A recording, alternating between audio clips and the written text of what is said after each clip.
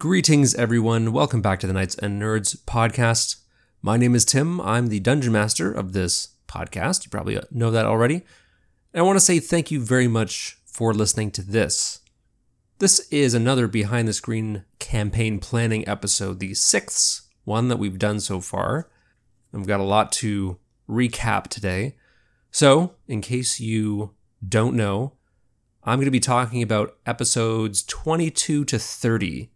And then also what might be coming up ahead. So if you haven't listened to any of the other behind the screen episodes and you don't want things spoiled for you, then, download this and then maybe listen to it later once you're caught up. But before we get into things, I just want to talk a minute about the Kickstarter that we're doing. I mentioned it at the top of episode 30, and I am very happy with the way things are going so far. We've got 44% of the way there after not quite a week, which is awesome. We've had, 7 or 8 people backing so far, which is great. And the whole purpose of our Kickstarter is to provide part of the costs of new audio recording equipment that will help us provide better audio quality in our episodes and also will greatly reduce the impact or the time required for me, who does all the editing, to do the editing. So that means if I'm spending less time behind the scenes doing all this editing stuff, which, is kind of tedious, means it's more time that I can spend making more stuff for you to enjoy, whether it's episodes or maybe putting some stuff up on the DMs Guild eventually, which I am thinking about doing. So just to give a quick rundown of the rewards that we have, if you want to support us, and if you don't, that's fine. But if you do, awesome. You can pledge like $2 and we'll give you a very heartfelt shout out at the top of one of our episodes, like the whole group saying thank you. A few dollars more than that will get you the shout out plus a limerick read by Faye, Candace as Faye, about how awesome you are. After that, we're going to do a group discussion episode where we're all just kind of talking about the way things are going, what it's like to record a campaign instead of just playing it without the pressure of worrying how you sound. The players will talk about what their theories are about what's going on and how things might end, and other stuff like that.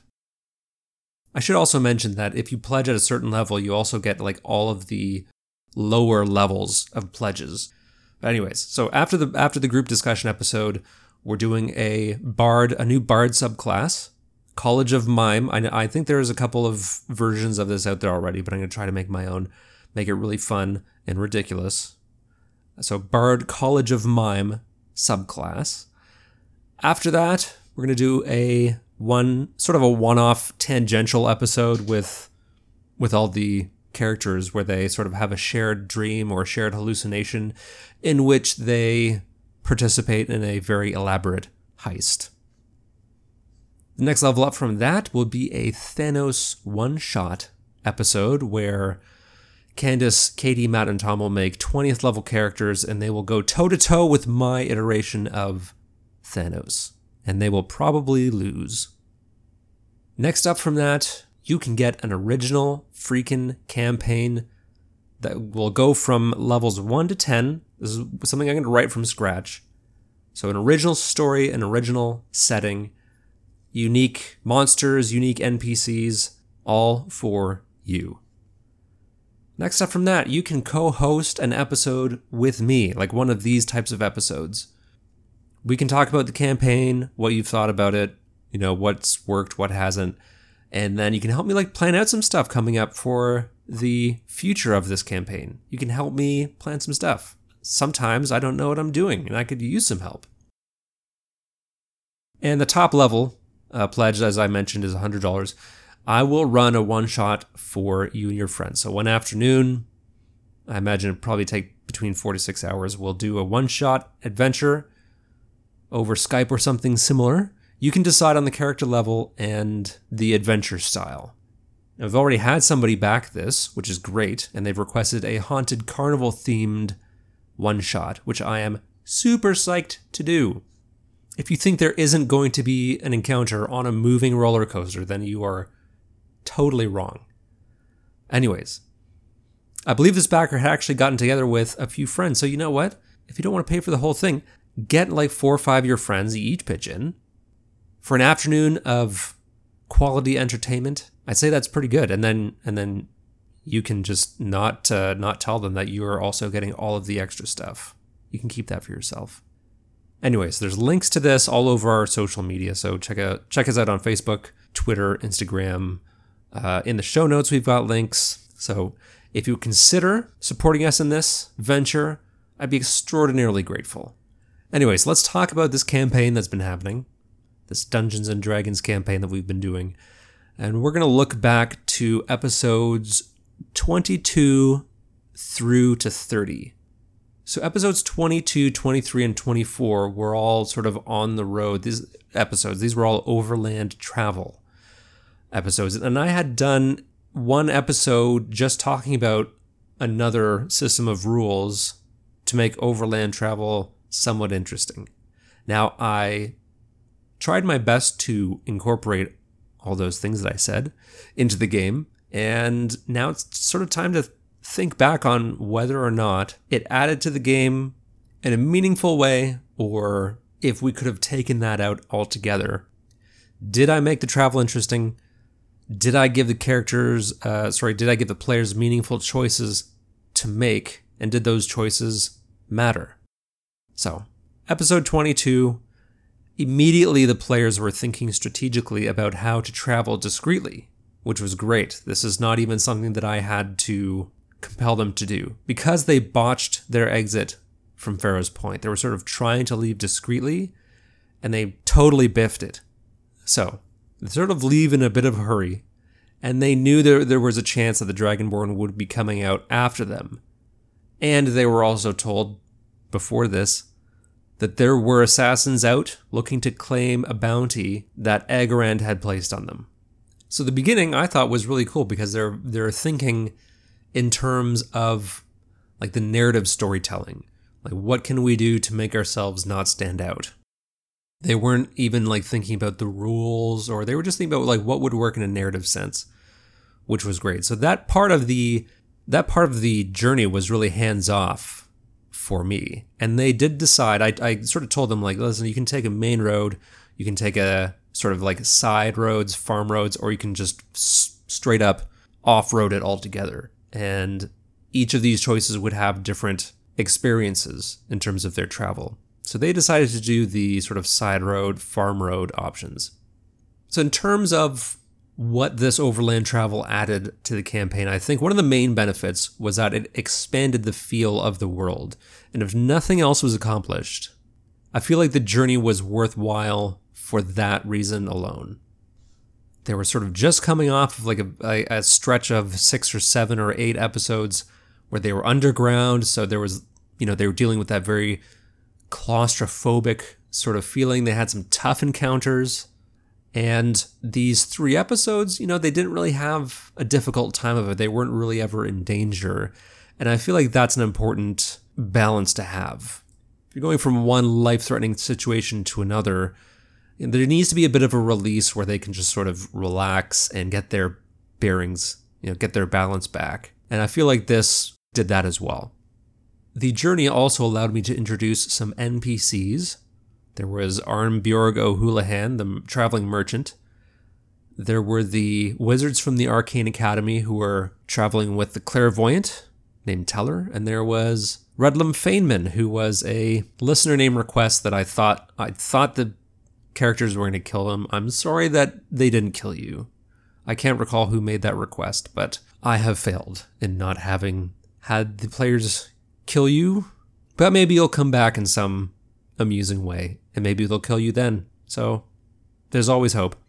But regarding the clairvoyant, I think, based on the fact that Arazax has been inside the Arcane Academy for quite some time, it would not have been possible for the players to have met the clairvoyant within the confines of Pharaoh's Point. During the travel, I used the random occurrence table, not the random encounter table, the random occurrence table, to what I think were some positive outcomes. On this table were things like just sightings, the bear was one of them, a natural obstacle in the road, like a landslide, I think was one of them. And the appearance of Dog was one of them. And Dog, I'm very excited to say, has become an enormous emotional liability for the players.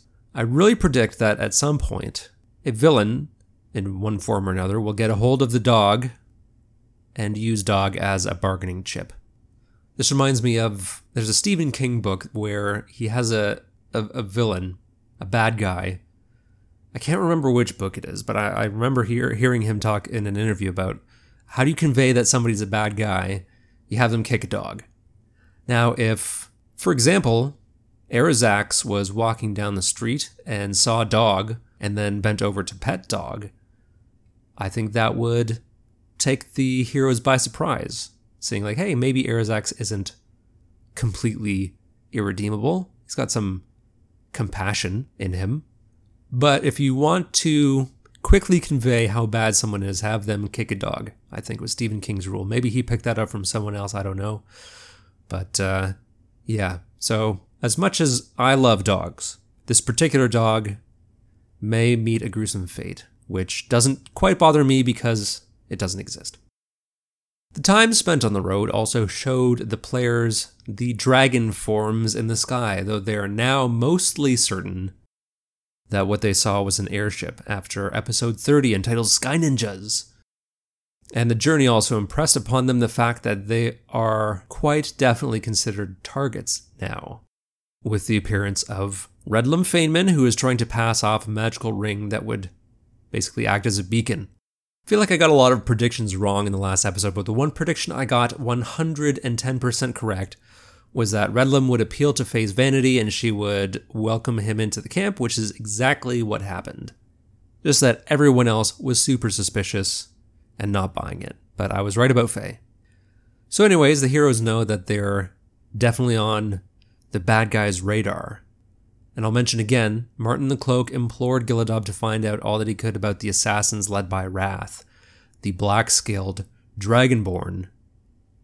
And Redlam Feynman, who approached them, I think it was in episode 24, basically confirmed that he was hired by Wrath to track them down, and Gilly didn't delve too deep into finding out more about Wrath. Now, Martin had asked this because Wrath has a particular vendetta against Martin as well, so Martin was trying to find out what he could about this mercenary assassin so that he could, take steps to avoid being in his crosshairs as well. But Tom/Gilly didn't seem too interested in pursuing that order. In hindsight, maybe I didn't give Redlam enough information to know, to pass on to Gilly, to give him like a hook to go after more. But I kind of got the impression that he wasn't super interested, Gilly that is, wasn't super interested in dealing with that. I can view this in one of a few ways.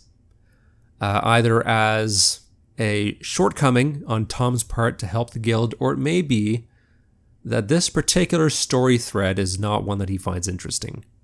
After all, there's quite a bit going on in the story right now. I've really layered in a lot of details, and I can only introduce so many elements before the player's capacity to manage all the details at once begins to get overwhelmed. So at this time, I'm not sure whether I should pursue the assassins subplot. I mean, maybe for a one-off encounter. I'm sort of leaning towards no. There are plenty of bad guys for the heroes to deal with already, and in episode 30, we got a sneak peek of the Gith, so the Gith are sort of on the verge of making their entry into this story. So, here's my question to you, if you are in a position to answer. Should I pursue this story thread with the assassins, or should I just kind of leave it alone, maybe keep it in my back pocket just in case? If you have an opinion on this, and you're in the Dungeon Masters group on Facebook, I'd love to hear what you think. If you're not in the Dungeon Masters group on Facebook, I welcome you to join and tell me how bad of an idea that it is. What else happened? The encounter with the Dragonborn in episode 23 happened, and that was fun. Faye used her singing sword, I think for the first time, and the group made some new friends from the Arcane Academy. The players meeting these particular NPCs was especially important because it provided another hint to the players in the form of Teller's ominous warning to Faye. Now you'll see how important this clue was because in episode 29, Candace quite accurately guesses most of what's happening. In fact, I saw her just the other day and she was asking me why I left that part in. So she's sort of metagaming, thinking that I left that part in because it was relevant somehow. I didn't think that leaving that in would be a clue. But anyways, no, she basically predicted with almost, I think more or less 100% accuracy what's going on. Just doesn't quite grasp the, I guess, scope, but that's not her fault. So that little hint from Teller apparently was vital for helping her piece it all together. I don't think my reaction told her anything, so for now, Candace's theory is still, as far as she knows, just a theory. So all in all, how were the travel episodes? If my goals were to advance the story, enrich the world, and provide opportunities for the players to do stuff, and basically everyone got a chance to do stuff, then I think I would consider them successful in those goals. Now, were my rules from the Overland travel episode, were they useful? At the time, I thought so. But in hindsight, I'm not quite sure how useful they were or how much of an impact they actually made. At the very least, they were a worthwhile alternative to using random encounter tables, which I dislike, and also a good alternative to keeping track of their daily distance, which is preposterous. They deliberately used roads that were not trafficked all too frequently, and so the occurrences, as I mentioned, the occurrences that took place were modified to fit that choice. All right, let's talk about Bullbrook. Episodes 25 through to 29. And part of episode 30, I guess. Part of half of episode 30. The player characters decided to go here because they didn't know, or the characters didn't quite know enough about Dragonbone. So they felt they should find out more before deciding on a course of action that would lead them to the Dragonbone. To recap, this is what they knew that their options were: to go into the wilderness, which is what they eventually decided to do, to go to talk to the giants in the north. And I didn't quite present it as just straight up that they could steal the bones from the shrine, but I thought that once they knew that there was this full skeleton just sitting there, being guarded by this sort of stuffy religious order, that they might just quickly decide to steal the bones from the shrine. I was really surprised. I thought that was going to be the first thing that they did. Steal the bones from the shrine. I thought Dane Rubiai's dour and severe demeanor, his cold, untrusting nature would alienate him from the players, and that Victor's more down-to-earth persona would win them to his side. And I mean, it just about did. For Faye, it did anyways, but his willingness to help, over time, it just made the other players more suspicious. I remember Tom saying, I don't recall which episode it was, but I remember Tom saying at one point, at least Dane's flaws are obvious. So I guess that's one lesson that I've learned.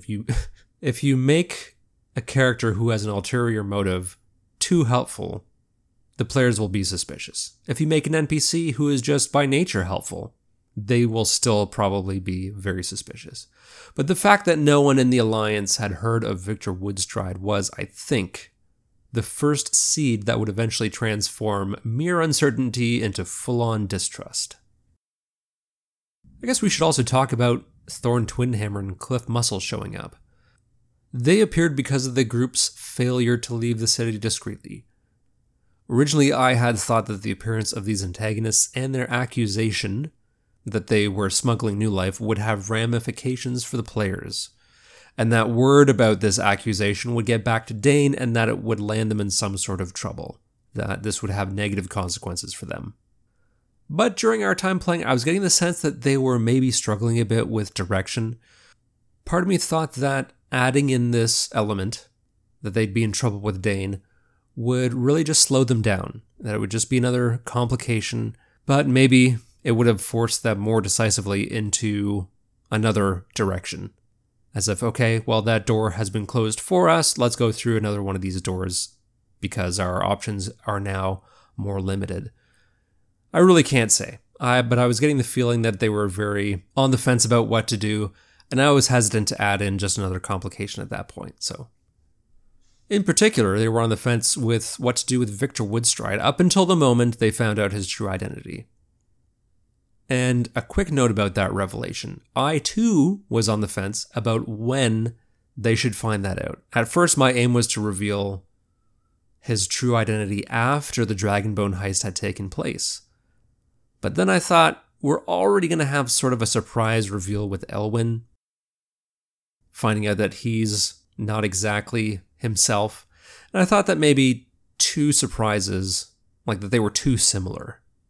And so at that moment, I just thought to myself, you know what, I'll let the dice decide. I called for a perception check, thinking that if anyone gets over 20, they'll notice something or they'll overhear something. And Candace and Tom both rolled over 20. I mean, I shouldn't be surprised that Tom rolled over 20. Geldob has an insane bonus to perception. And so they found out. And the encounter with Victor, aka Ulrich Bearhart, was brief. I kind of thought it was a bit anticlimactic. I mean, I was really just happy to have that sort of story thread heading towards being wrapped up. But on one hand, one of my goals in this campaign was to put the heroes in some kind of moral dilemma. And I think I succeeded at least in that part, and at least temporarily. Finding out who he wasn't a deal breaker. It was until they got a glimpse of Ulrich's personality and his hunger for power at any cost. That was the factor that really made up their minds to go against him. But anyways, what are your thoughts about that? Should he have been a tougher opponent? Should I have waited until after they robbed the temple before revealing his true identity? Should I have made allying with him seem more attractive? The players mentioned on multiple occasions Dane's clan and the benefits of having them as allies. They did not have the same impression of Ulrich as someone who commanded a formidable fighting force, although they are cognizant that he still has supporters who may try to get back at them at some point, which is something I think I'll keep in my back pocket for now, along with the assassins. Having this remnant of Bearhart supporters, just the core of fanatical devotees, turning their anger against the players could be interesting if deployed at the right time. But again, this may run the risk of too much going on. And the final important consequence of the players' time in Boldbrook is introducing Brita, a long-lost family member of Vanna. Katie didn't really include a whole lot in her backstory, so I thought, you know what, I'll take some liberties with that and introduce a cousin. This also will prove to be important. Perhaps not in terms of the overall story, but to Vanna's character specifically because of what may happen in episode 33, which, as of this episode being out, has not been recorded. I don't want to go into too much detail because there was a spur-of-the-moment decision involved due to some troubleshooting with the recording equipment that we had rented in episode 32. So I wasn't able to incorporate a bunch of stuff that the awesome DM Facebook group had suggested in terms of like fire-themed encounters and stuff. I was really hoping to include some of that, but I was still trying to figure out how to use this equipment, and as a result, spent maybe a bit too much time getting it figured out. And so I had to cut a bunch of stuff. So thanks everyone for your suggestions, and sorry that I had to cut a whole bunch of stuff, but hopefully what we did get is just as good. I had to improvise, and I'll leave it at that since I'm very excited for everyone to hear it. There's a big cliffhanger at the end of episode 32. I'll just say that someone is finding themselves alone and in a lot of trouble. And lastly, before moving on to things yet to come, I wanted to mention that the airship chase scene in episode 30 was improvised as well. I hadn't planned for the players to see the airship, but they mentioned it. Someone said maybe we'll see something once we get up there. Up there being this guy. And I thought for the second time, let the dice decide. Tom was flying his familiar around, keeping an eye out, and I thought, okay, if his perception check is high enough, then they see the airship. After all, I think it's about time for the Gith to make a bit more of an appearance. And wouldn't you know it, Tom rolled a natural 20. I'm pretty sure he did. And thus, let there be Gith. Okay, what comes next? As of this recording, the players have obtained the Dragon Bones, which means they are about to have the cure for new life, which will prove to be of huge importance in the final chapter of the campaign.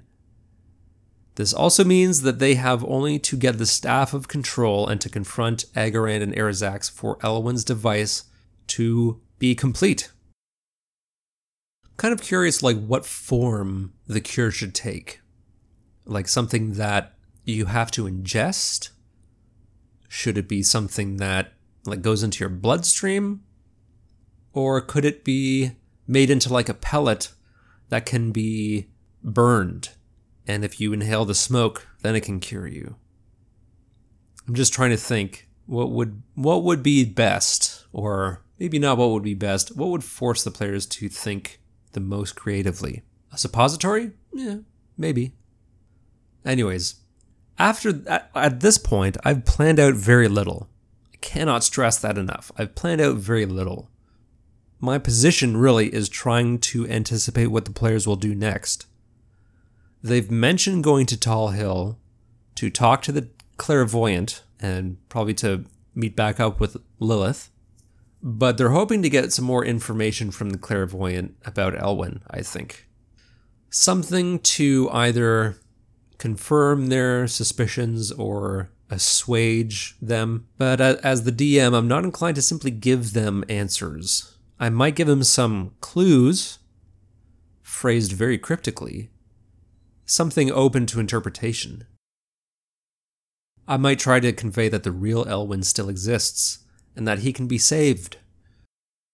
Elwyn is a thrall to the Mind Flayers, but that hold can be broken. There's a method of saving someone, curing someone from their thrallhood in Volo's Guide to Monsters. I don't know what it is off the top of my head. I think a restoration spell is involved. I don't know if I'll require the same process as that. But if the players don't know that Elwyn can be rescued, they will probably just kill him.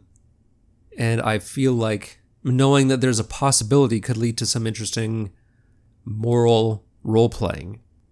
I feel like Vanna would be inclined to not take the chance. And I feel like Spruce and also Gilly would be more inclined to just do whatever it takes, even if there's only the slightest chance to save him. Actually, I think Gilly seems, to me anyways, to be the most inclined to want to save Elwyn, since Gilly has demonstrated the greatest affection for the city of Pharaoh's Point and what it represents, as well as those who helped establish the city and turned it into the haven that it would eventually become, namely Kalira and Elwyn. The possibility of saving Elwyn may not just be an interesting moral choice, but it may also be an important goal for them to achieve for a different reason. And this is something that I'm also sort of just keeping in my back pocket. Thrall Elwyn has made the device to teleport, as I said before, an Elder Brain into Pharaoh's Point, because they're setting up a new colony, or I guess taking back their old territory. But the real Elwyn, who still exists in one tiny refuge of his own mind, has built a flaw into the device. Maybe not a flaw exactly, but a safeguard. The device, with some simple modifications, can still be used to locate and rescue Kalira. If you've seen the first Avengers movie, I guess spoilers if you haven't, come on. In the first Avengers movie, you'll probably remember the scientist dude that builds uses a Tesseract to build the portal for Loki, and he's basically a Thrall. But part of him isn't a Thrall. Part of him isn't under Loki's influence, and so he, I guess, unconsciously builds a flaw into the device. So it's sort of the same thing with Elwyn. I guess you could say I borrowed that bit from the Avengers. I also used a similar plot device in one of my books called What Has Returned. That's all that I'll say, because I don't want to spoil the plot of the book. But if you're interested, you can go to Amazon, find the first book, What Was Forgotten. Second book, even better, What Has Returned. Third book, even the best, What Will Survive. Anyways, I digress. After Tall Hill, if they go there, the players will have to figure out how to engage Agarand and Arazax, how to approach them. I suspect that they'll want to confront them separately, which is the smart thing to do. But before the players can decide anything, I have to figure out what these two have been up to in the time since the players left Pharaoh's Point. After all, they're not just waiting around for the heroes to get back. No, they're proactive, intelligent characters who have plans of their own. Aegran has been trying to break through the underground choke point created by the Fathoms fighters, but he is stuck. He has made no progress. Meanwhile, Arazax is trying to figure out what happened to Cleyra. Since he doesn't know who's responsible for her disappearance, and that there's been no sighting of her since she disappeared, he's very concerned that whoever is responsible for that could still be capable of doing the same thing to him. I tell you, Arazax, he's going to be fun once the players get to him. I haven't even told you guys all the fun tricks that Arazax has up his sleeve. He's very interested in learning who's responsible. And so he's been in the Arcane Academy for quite some time, since his first thought is that they were the ones who did it. But he's slowly coming to accept the fact that they didn't, that they have no idea who did. And again, just to recap, her disappearance was part of the Mind Flayers' plan. They were wanting to get rid of potential threats, and they succeeded in getting rid of Cleyra, but their device malfunctioned. It didn't teleport in the Elder Brain at that time. It only accomplished half of its goal, and so their device failed, and so they needed a new one, which is where Elwyn comes in. Anyways, Arazax is slowly coming to realize that no one knows exactly what happened to Cleyra, which must mean that there's some other unknown force at work in Pharaoh's Point. I mean, that's the only conclusion that he could possibly come to. Arazax would then share this concern with Agarand. With the two of them convinced that there is some kind of unknown force working against them, what would they do? They've been foiled in their attempt to achieve their main goal, which is to go underground. They haven't defeated their nemesis Cleyra since she's vanished, and the city itself grows more and more chaotic by the day as the scourge of new life continues to spread. Their objective was to undo their defeat in the war, and regardless of whether they bring the dragons back, which, they won't, it's sort of almost like they've achieved this. Pharaoh's Point is a shadow of its former self. Their ruler is gone. All their presence now is doing is costing them time, effort, and resources to control this massive city that's devolving into chaos. So how long would it be before they decide to take as much wealth as they can from Pharaoh's Point, move their forces outside of the city, and just burn it to the ground? I feel like if the players are still sort of dithering in their decision-making, I will get a message to them either through like the tattoo meeting room or by some other means that the Dragonborn are on the verge of leaving the city in ashes, and that whatever they're planning to do, they need to do it quickly. So when the players get back to Pharaoh's Point, Agarand will have returned to the surface, enraged at his failure to break through the underground bottleneck. He and Arazax will be in the academy, conferring on what their next move should be. They still haven't found Elwyn, Alasha, Martin, or Shigar. Perhaps they would try to compel their enemies to reveal themselves with some kind of threat. I could borrow something from the Dark Knight, saying that, every day that you don't reveal yourself, somebody will be executed. Yeah, this is another point that I could use everyone's feedback on. What if you were, a hyper-intelligent, but also easily enraged dragon tyrant? What would you do? Now, I, as the DM, have a couple of choices about how to frame, or whether or not I will frame either of these encounters. Do I let the players fully determine the circumstances? Or do I try to tip the scales in one way or the other? Narratively, Agarand does have people on the lookout for the heroes, and they already know this. I could have them try to, have to sneak back into the city, do a little bit of a stealth mission to make sure that they're not found out.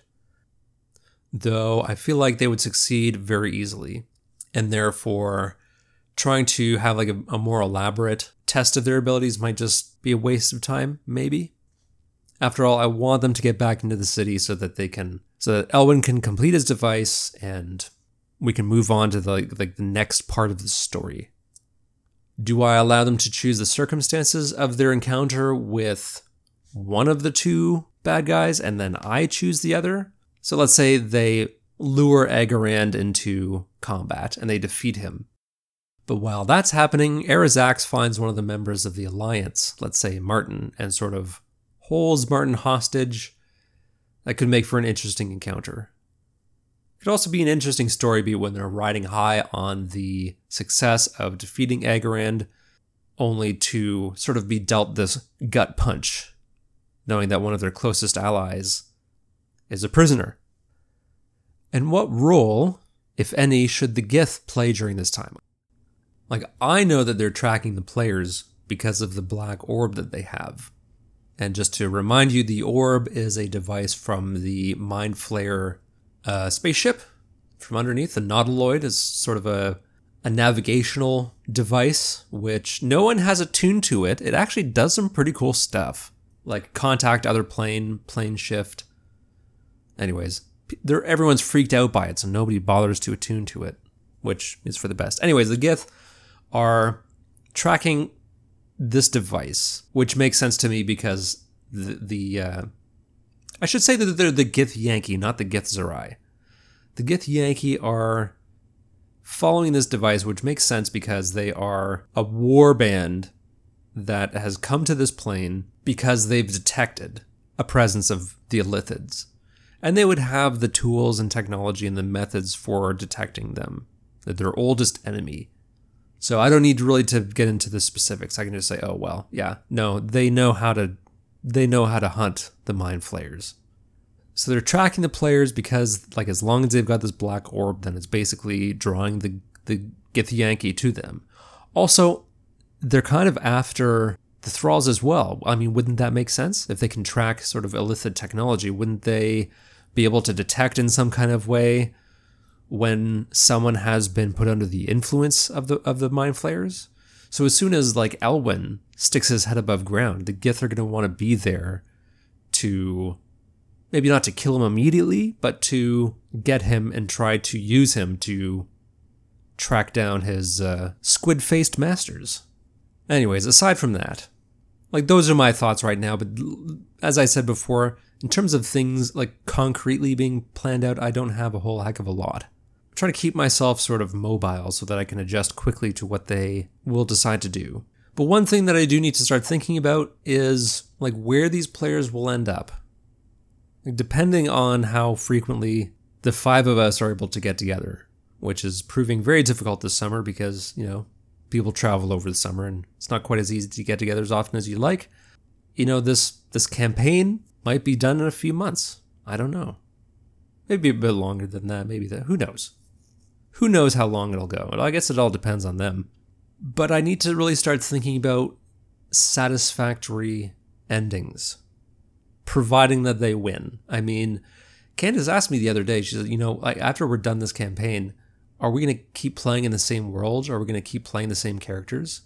And I shrugged. I had no idea.